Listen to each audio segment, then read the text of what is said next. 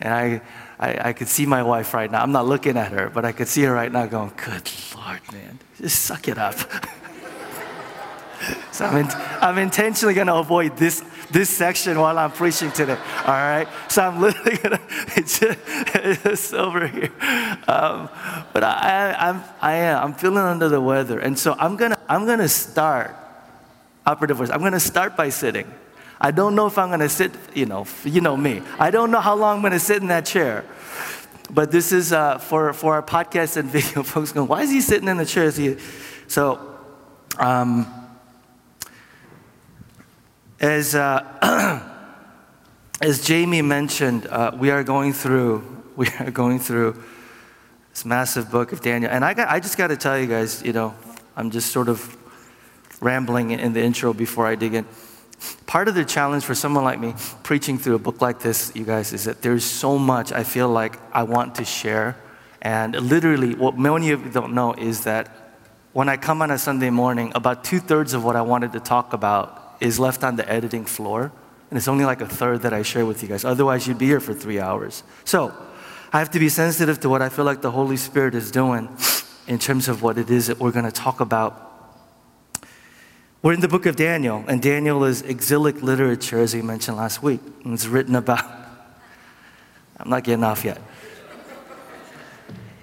The book is written about a time when the people of God were taken into exile to Babylon under Nebuchadnezzar. Real quick, for those of you that are not familiar with the Old Testament, God enters into a covenant relationship with the nation of Israel, and he says to them, in obedience and faithfulness will be blessing to you and to the nations, and disobedience will be judgment and exile. And in 722, finally, after decades of disobedience and idolatry, Assyria, the superpower at the time, comes and attacks a northern tribe and takes them into exile. The southern tribe of Judah is spared for that moment, but in 602 BC, Nebuchadnezzar, the superpower of Babylon, attacks Judah and carries a group of people into exile. Among them are Daniel and his 3 friends. And the context in which Daniel takes place, and Jamie, thank you for the wonderful intro, is that all of a sudden Israel, the people of God, were taken from a monotheistic, believe in one God, God Yahweh, and living among people with the biblical worldview, to taken into a secular, pluralistic city in which no one believed what you believed. So they went from being surrounded and being among people who shared your belief, believing the same God as you, to being taken into an environment at work, in school, in different places where nobody believed what you believed. Priorities and values were actually in contrast, opposite of what you believed. And as I mentioned last week, this is relevant for us because it wasn't that long ago that people in this country, in parts of Europe, enjoyed, if you will, a society culture, government, arts, schools, academia, where people were somewhat favorable to a biblical worldview. And as I mentioned last week, there's still parts of this country where that's the case. We call that the what? The Bible Belt, right? There are places in the South and different places where that's still the case. But in most parts of the country, that's not the case anymore. In most parts of the country, the value of tolerance rules the day. Most of the parts of the country, if you're a Christian that says, I believe that Jesus Christ is the way, the truth, and the life, you're not only criticized, but you're mocked for being narrow-minded. Saying that I believe certain things about how a person ought to use money or my sexuality is seen as regressive and backwards. Some of you already know this. Being a Christian at work and professing your Christianity could lead to a number of outcomes. This is the world that we live in today. Now, so what happens is church, in 1951, a guy named Richard Niebuhr wrote a book called Christ and Culture. I think it's still relevant. He says the church responded in 5 ways, broad ways, to this cultural shift. First way that the church responded is sort of this way. We'll call it not in the world and not of the world.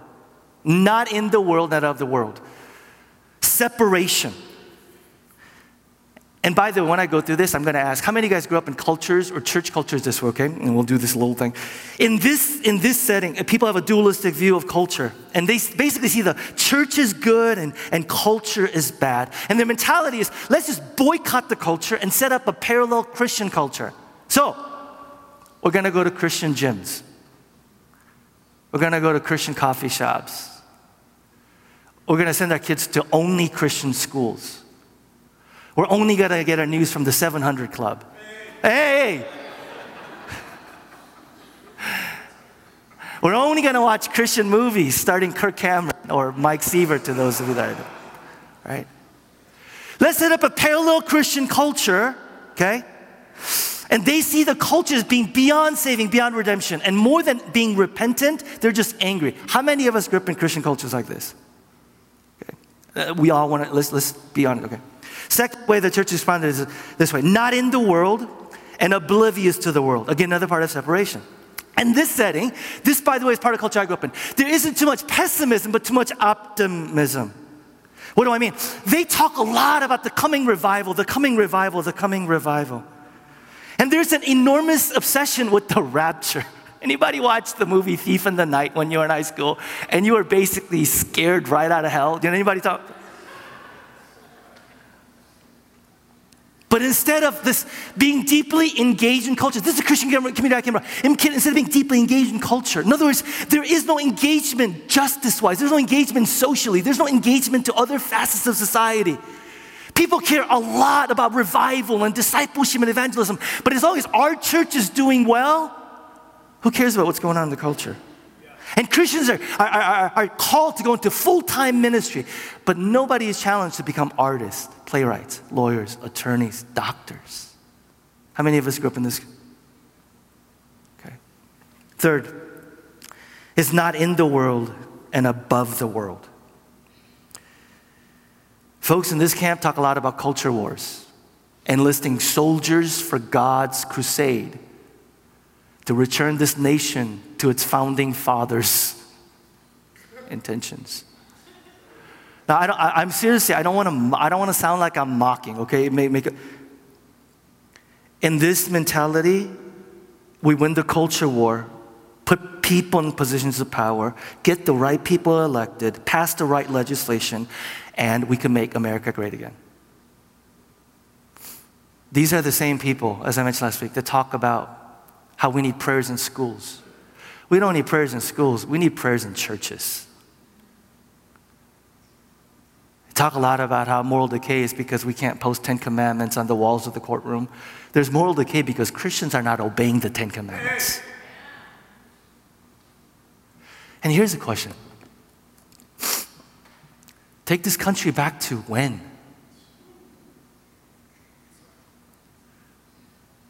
Where our black and brown brothers want to go back to the 1950s? Is that when America was great again?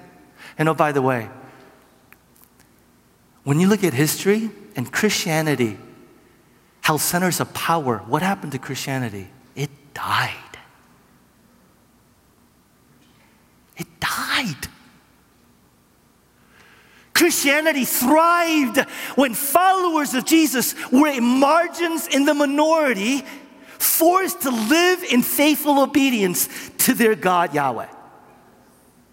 Study history and find out what happens when Christianity was synonymous with cultural power. It died. Do we really want that? Those are separatists. And by the way, I remind you guys all the time, we follow a Savior whose height of his career was when he was crucified, not when he got elected. That's who we follow. Separate three ways. But then there's what Niebuhr called assimilation. And this is characterized in the world and not of the world. And I'm sorry, in the world and of the world. And this, by the way, I'm just going to put this out there, is where many of us might find ourselves today. These folks may keep the external trappings of Christianity, but there is no distinguishable difference between you and me and the culture around us. In our core being, we're just like the dominant culture. We're just as materialistic. We're just as individualistic. We're just as status or image conscious as the culture around us.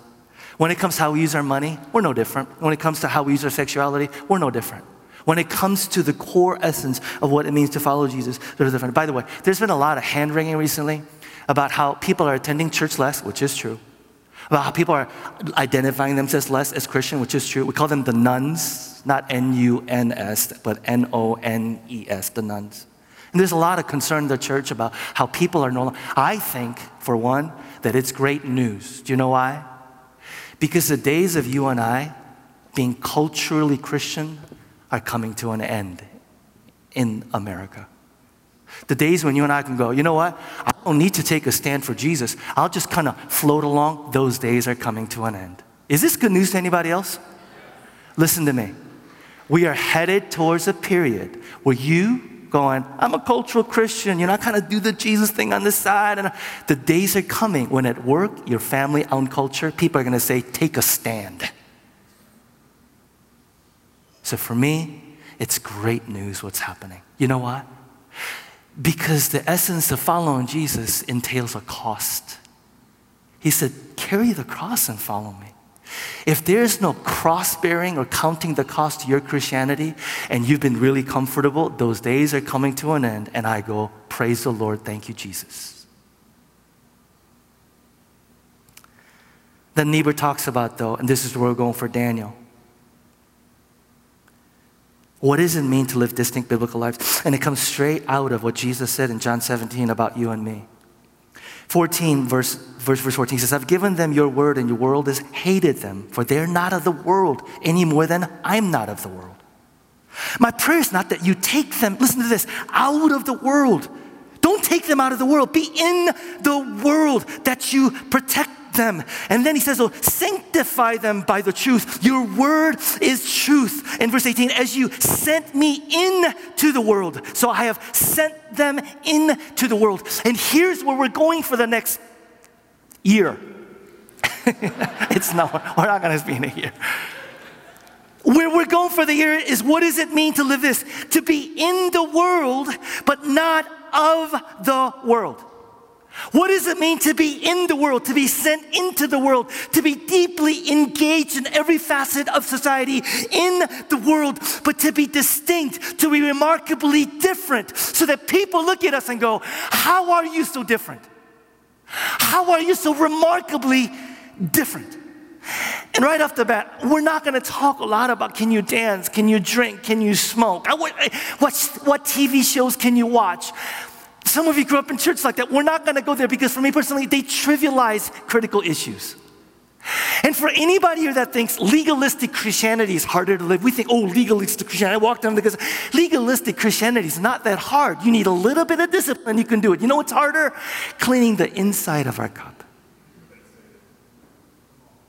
before we clean the outside of the cup. What's harder is that in your core and in my core, fundamentally what anchors us is love for and commitment to Jesus Christ as Lord. Gosh, is there anything remarkably different about you? Is there anything remarkably different about me? We could attend church, we could be in small groups. Listen, we could have the right lingo, have all the external trappings of Christianity, and yet be no different. Can I ask you one thing? This is part of where we're going, to be different. Everybody else comes to the city of Chicago for them.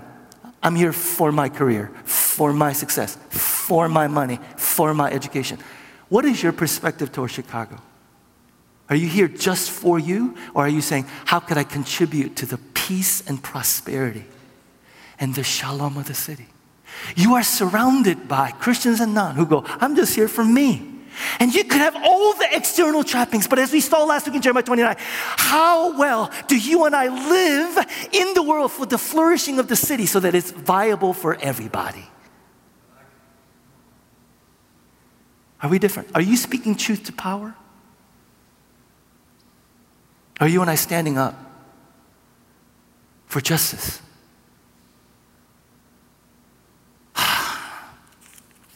Daniel chapter 1, verse 1. Daniel chapter 1, verse 1. Turn your Bibles with me. And we'll see how far we can go today, depending on time and how long I can go. But we'll get you out of here at the whole time. Daniel chapter 1, verse 1. In the third, excuse me, I gotta have some tea real quick. Why? Oh, that's so nasty. Anyway, chapter 1, verse 1. In the third year, I was told you can't drink coffee when you're sick. Is that true? I know. That tells you how much I know. In the third year of the reign of Joachim, king of Judah, Nebuchadnezzar, king of Babylon, came to Jerusalem and besieged it. Verse 2, and the Lord delivered Jehoiakim, king of Judah, into his hand, along with some of the articles from the temple of God. Then he carried off to the temple of his God in Babylon and put in the treasure house of his God. And from a human standpoint, this is pretty straightforward. Israel has been politically, militarily, soundly defeated by superpower foreign power. But you and I know that nothing happens in history except through him, by him, and for him. Nothing. The key phrase right there is, the Lord delivered Joachim. Do you remember this from last week? Jeremiah writes to the exiles, and here's what he says in verse 4, chapter 29. This is what the Lord God Almighty of Israel says to all those I carried into exile from Jerusalem to Babylon. To people who were convinced that Nebuchadnezzar, the bad dude Nebuchadnezzar, was in control. He is running history. And it's just a matter of time before, God resumed history. Jeremiah and Daniel start off the bat and go, God has never been out of control. God wasn't out to lunch when this happened. God wasn't asleep at the wheel. It may look like a brutal egomaniac is in charge of history and history is charging towards disaster. It may look like evil is winning. It may look like injustice will have its way. But Jeremiah and Daniel say, but Sovereign One is still in control of history. Is this good news to anybody? The Sovereign One is working out his purposes even during the tragedies of his people in exile. The exile to every human eye looked like God's plan, remember, to choose Israel and to bless the nations, and the Messiah coming through it was absolutely going to be hindered and derailed. But Daniel and Jeremiah go, nothing is out from under God's sovereign control. Nothing. In 2017, I find this more relevant than any other time, that the good news is not there's absence of bad news. The good news is that the grave is still empty. The good news is that the kingdom of God is still advancing. And the good news is that our God still sits on the throne. The good news is that God's ways are higher than my ways and his thoughts are higher than my thoughts. The good news that the Sovereign One has never not been in control, regardless of who's president, who is on the throne, regardless of what is happening around the world. Is this good news to anybody?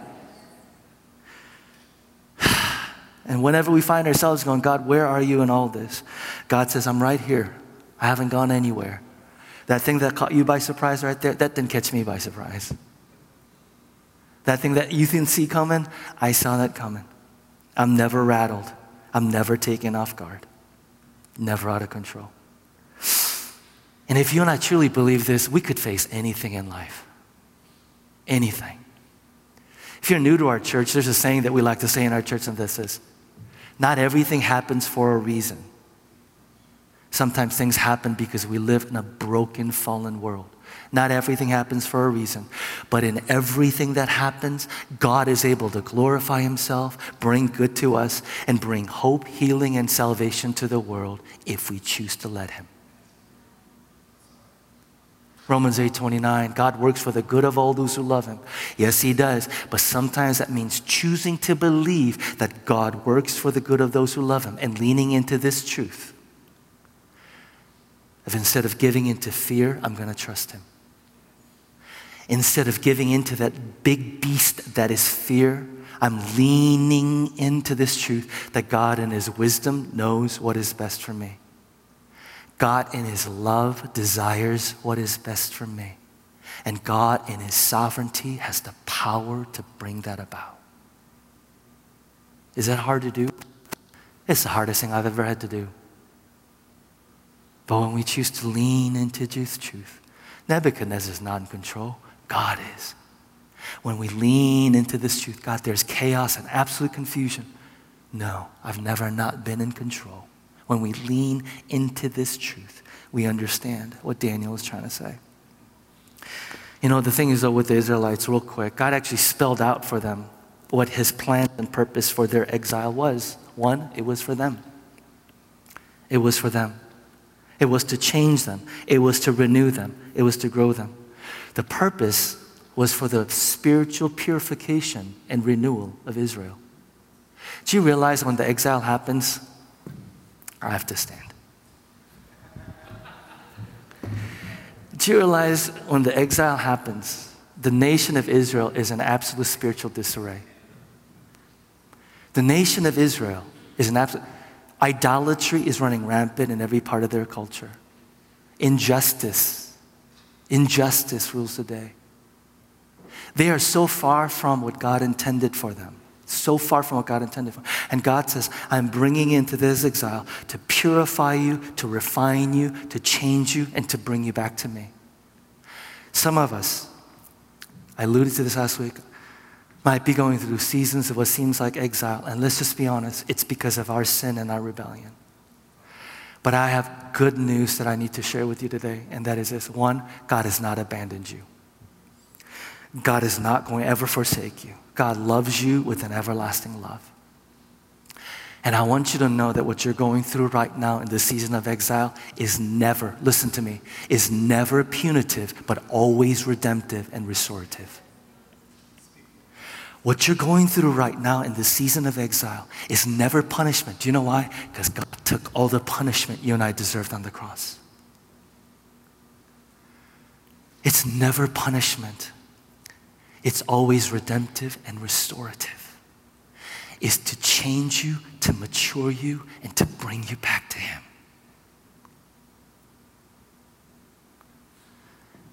The exile was for them. But second, it wasn't just for them. It was for the Babylonians. God says over and over again, I sent you. I sent you there. I sent you into the city to work for the shalom of that place. In other words, it is just a part of my plan, just as much a part of my plan, that you be a blessing to the city of Babylon as I am to mature you, to grow you, and to refine you. Where you are right now, regardless of why you got there, it's not just about you, but the people around you. Where you are is never incidental or accidental. Where you and I are at this moment in our lives is so that God has a kingdom assignment for us to bless somebody around us. He says, I sent you there with the kingdom purpose. So what would happen if you and I actually thought that what's happening in our lives is not an accident, but an opportunity? Not something to fear, but something to embrace. Verse 3, then the king ordered Ashpenaz, chief of his court officials, to bring into the king's service some of the Israelites from the royal family and the nobility. Young men without any physical defect, handsome, showing aptitude for every kind of learning, well-informed, quick to understand and qualified to serve in the king's palace. He was to teach them the language and literature of the Babylonians. The king assigned them a daily amount of food and wine from the king's table. They were to be trained for 3 years, and after they were to enter the king's service. Among those who were chosen were some from Judah: Daniel, Hananiah, Mishael, and Azariah.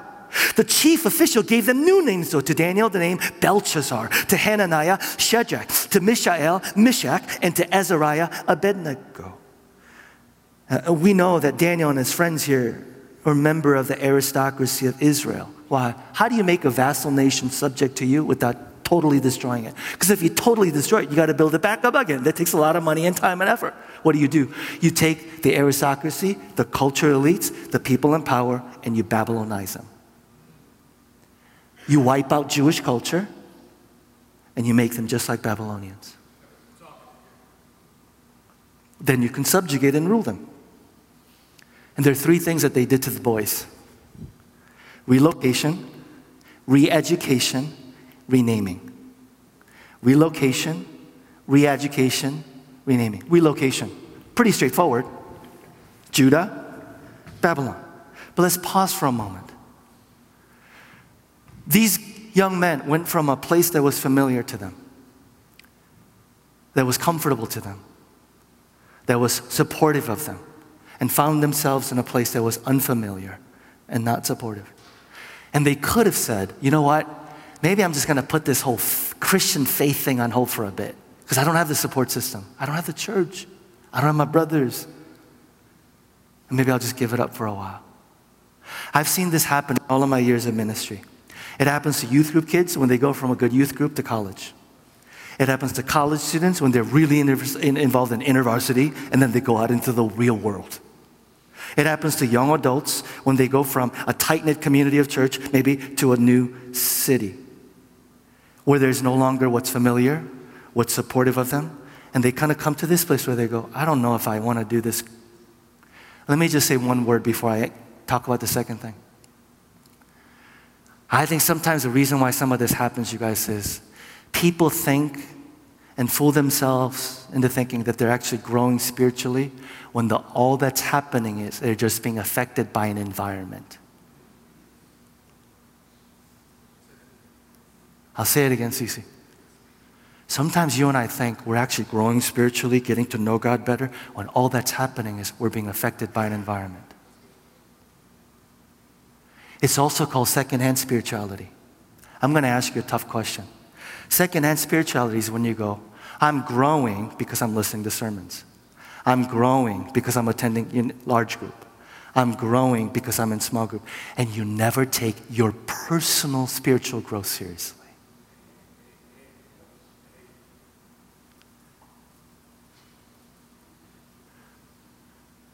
Our church is full of young adults who went from a youth group to college. Why did their faith fall apart?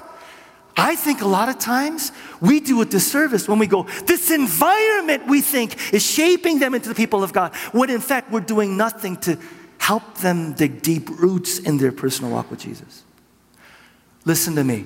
If you're here at New Community and you're not taking ownership of your own personal walk, because nobody can do that for you, and you're just being influenced by an environment, it's a matter of time before you move to another city and you go, do I want to be a Christian?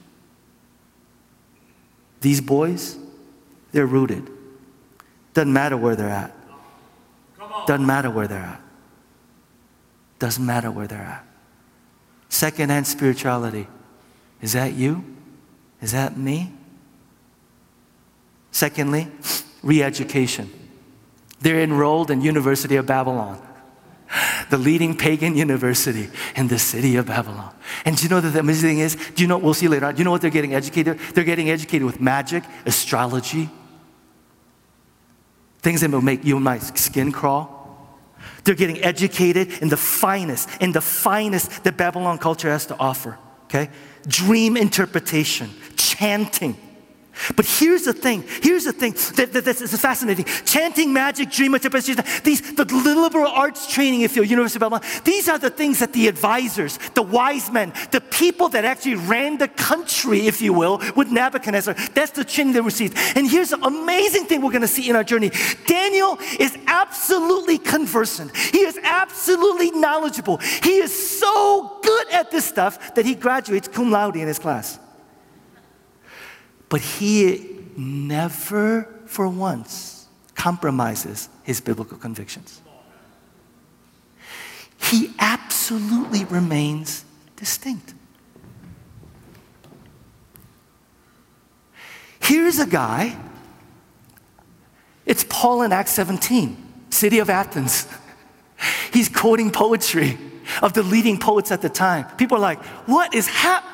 He knows and is so deeply engaged and aware and astute with the culture. And yet, he's able to say, you guys worship a God that you know nothing about.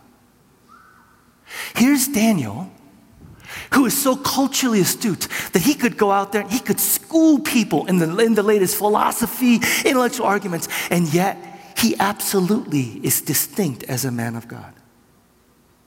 Third, they're renamed. Why is that important? And we'll see more about this as we go on. It means that they're spiritually bicultural.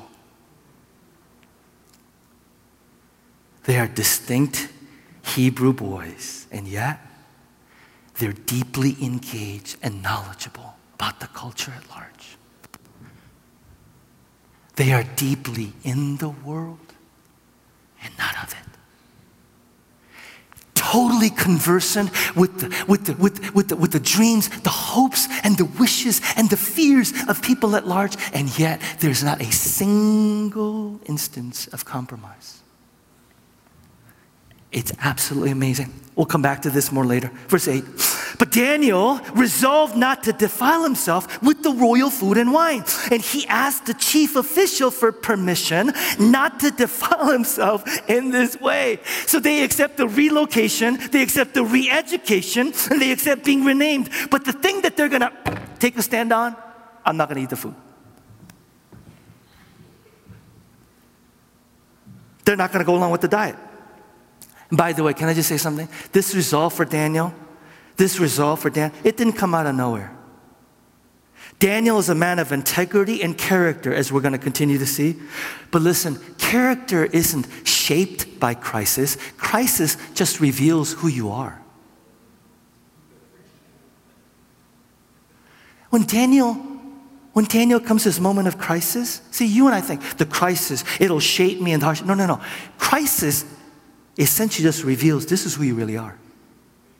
You know what you're going to see? Daniel's character and integrity is shaped every day in the small decisions he makes to do what's right when nobody's looking. I'm going to say that again. When crisis hits, it's not going to make you. It's just going to reveal you. Your character, my character, is being shaped tomorrow, the day after, in the small, insignificant decisions when nobody's looking. Verse 9.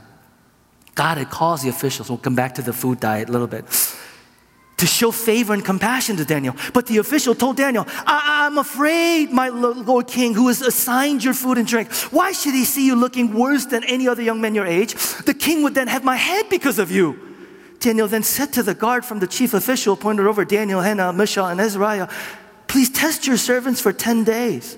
Give us nothing but vegetables to eat and water to drink. Then compare our appearance with that of the young men who eat the royal food and treat your servants in accordance with what you see. How gutsy is that? How gutsy is that? He's literally saying, you put us to the test and we're going to put God to the test. And we'll see what God does with us when we don't do what you want us to do. Put us to the test. God to the test. We'll see what God does when we don't. One of the major themes we'll cover over and over and over again is this in Daniel. Faith is not believing despite evidence. Faith is obeying instead of consequences. Let me say that again. Can you put that up there? Faith is obeying in spite of consequences. Faith. Biblical faith is not believing in spite of evidence. Biblical faith is obeying in spite of consequences.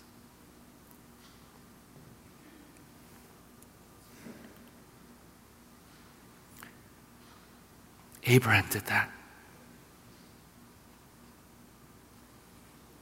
I want you to leave what you're familiar with and go. But what happens? Trust me. Poor Abraham. It happened again. Genesis 22. Take your son, your only son. Sacrifice him on the altar. But what? Trust me. Mary did that. An angel comes and says, you're going to give birth to the Savior. Embracing it means ridicule and judgment for the rest of my life. And her answer, do you remember? Do you remember? Mary's answer, I am the Lord's servant. Let it be to me according to your word. Theme that will come up again and again and again in Daniel. Faith is obeying in spite of consequences.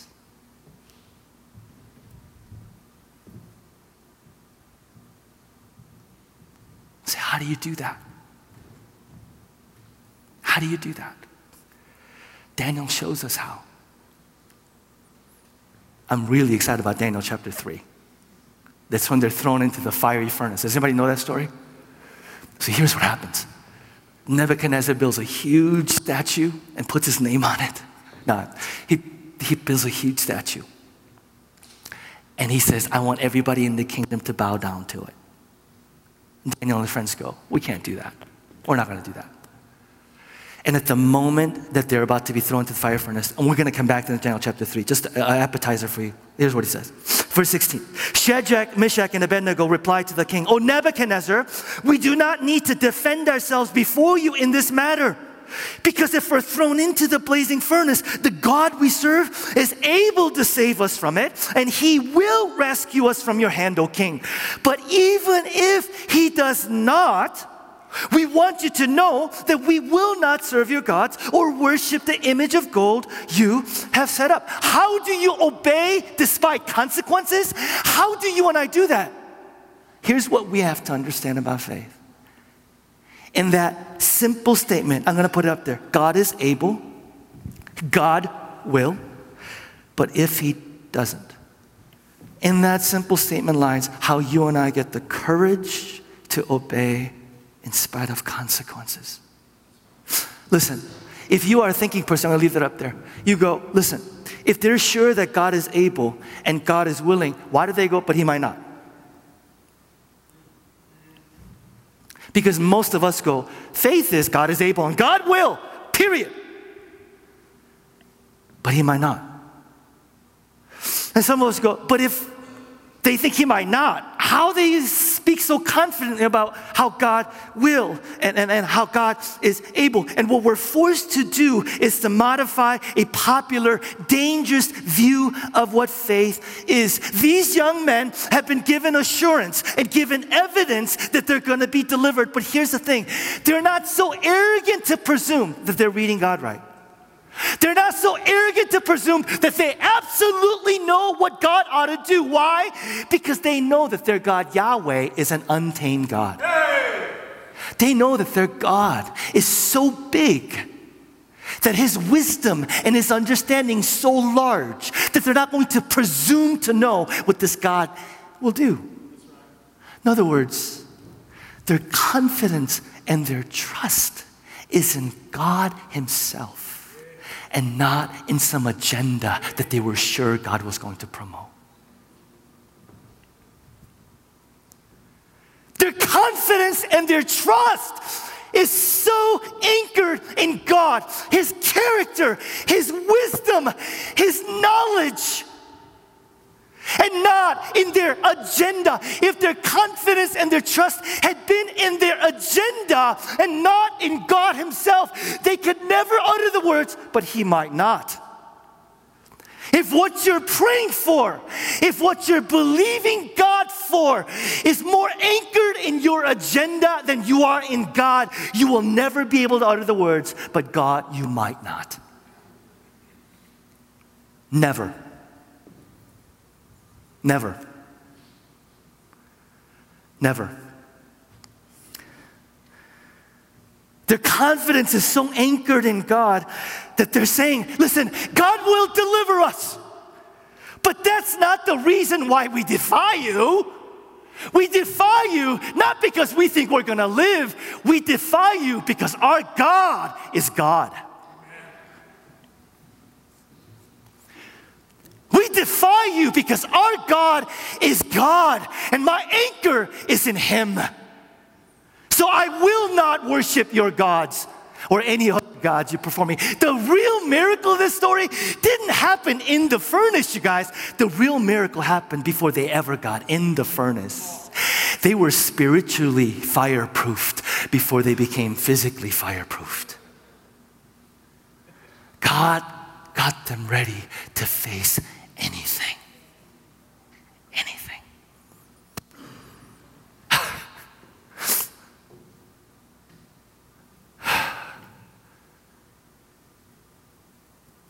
Do you want that? Do you want that in life? I want that in life. I want to be able to go through life saying, God, regardless of the consequences, I'm going to obey. Regardless of the consequences, I'm going to be faithful. Regardless of the consequences, whether I live, whether I die, you are God. I want to be so anchored in that.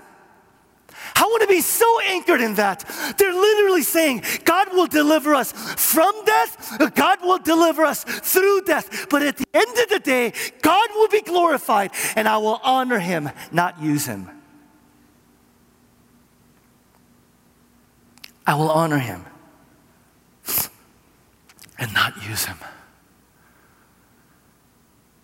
The only way you and I could be men and women of faith who will obey in spite of the consequences is to come to a place in our lives where we can say with absolute sincerity, God can, God is able, but if not, it's not about me, it's about him.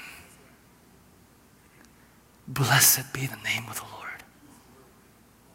Blessed be the name of the Lord.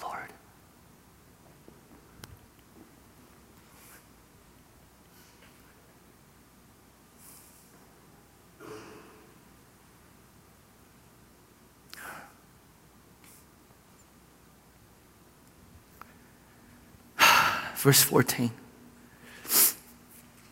We're almost done here. I got to talk about the food and why he didn't want to eat the food. Don't you want to know? You don't want to wait 2 weeks for that, right? Okay, so let's talk about that.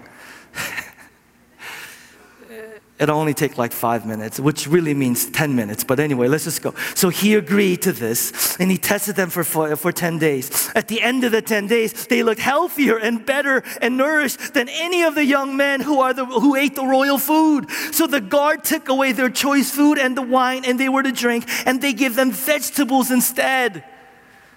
And cue the Daniel diet. If you don't know what the Daniel diet is, good for you. The things that Christians do to take stuff out of the Bible. These young men didn't look like this because they ate vegetables and water. If you eat vegetables and water for 3 years, you're not going to look like them. The reason why they look like that wasn't the diet. The reason why they look like that was because of God. Hello, anybody? And they should have known better, shouldn't they?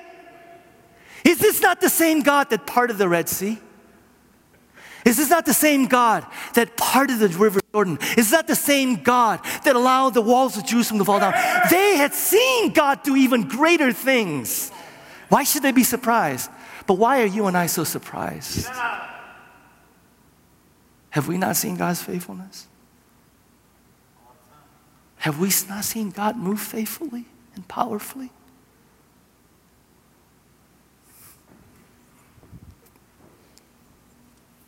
The striking thing about this whole thing, and some of you walk out going, that was just a jacked up interpretation of that whole food thing. I don't buy it. That's okay. That's fine.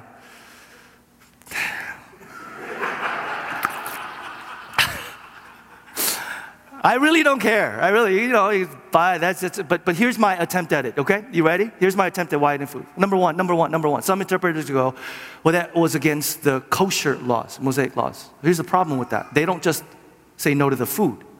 They also say no to the what? To the wine. Wine is not prohibited in the Mosaic laws. Number two, some people say, well, it's because they were sacrificed to the idols. It was sacrificed to idol worship. Could be, but problem is, Daniel doesn't explicitly say that. I think he would have. If they sacrificed to idols, and that was it, I think he would have said, we will not because you sacrificed. But there's no mention of that. I think the lesson actually, you guys, is much more powerful because it's much more subtle. What do I mean? There's nothing intrinsically unlawful or sinful about the food. Daniel doesn't reject the food because it simply broke a Christian rule. It took a lot more thought and reflection than that.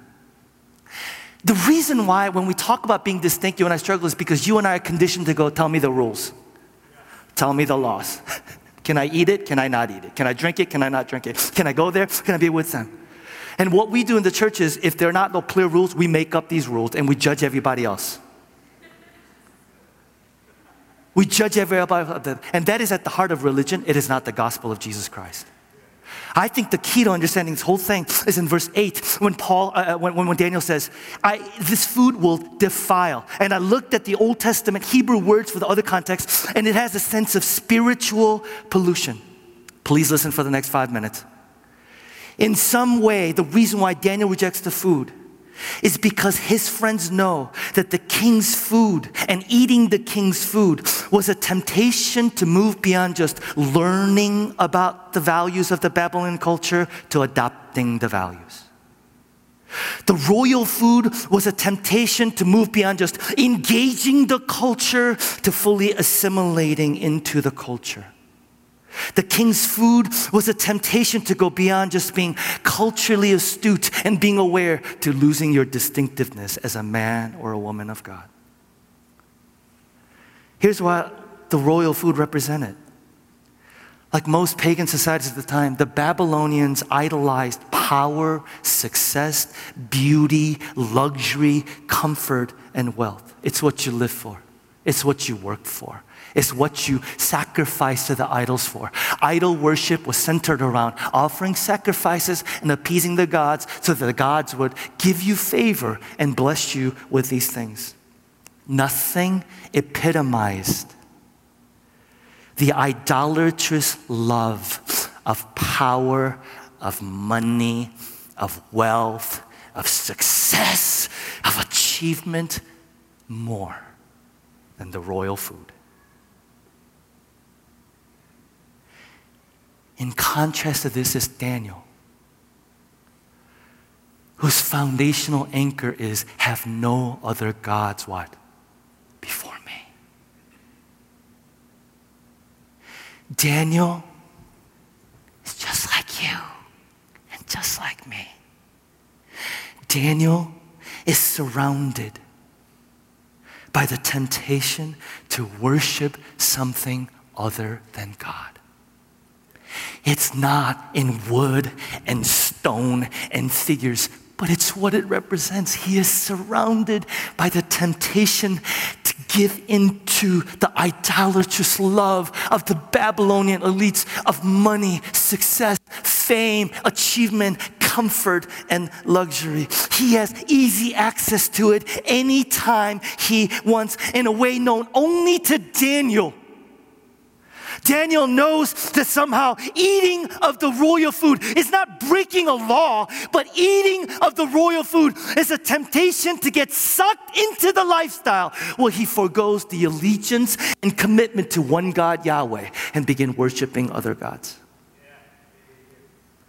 Daniel knows what you and I know. Cece, come on up. Daniel knows what you and I know inherently. This is not about can you break some rules. This is about the fact that you and I and our hands, our hearts, every single moment of our lives is bent towards wanting to worship something or someone. Every day of our lives. And no, they don't come in the form of stone or wooden figures. They come in the form of approval, status, image, money, wealth, success, achievement, notoriety. You and I swim and breathe a culture in which idolatrous love of that is not only accepted, but it's encouraged.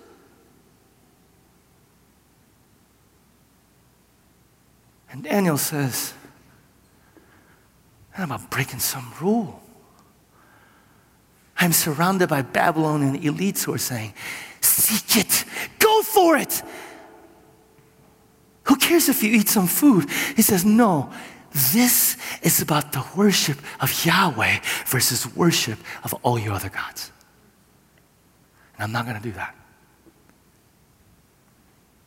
To be biblically distinct it's not about what are the Bible verses and how biblically distinct is in every decision you and I make is saying, how does this decision affect my commitment to Jesus Christ as my Lord? How much money should I spend on this house? How much money should I spend on the car? How much money? Why do you want to spend that money there? Why do you want that house? What status idol is driving you to do that?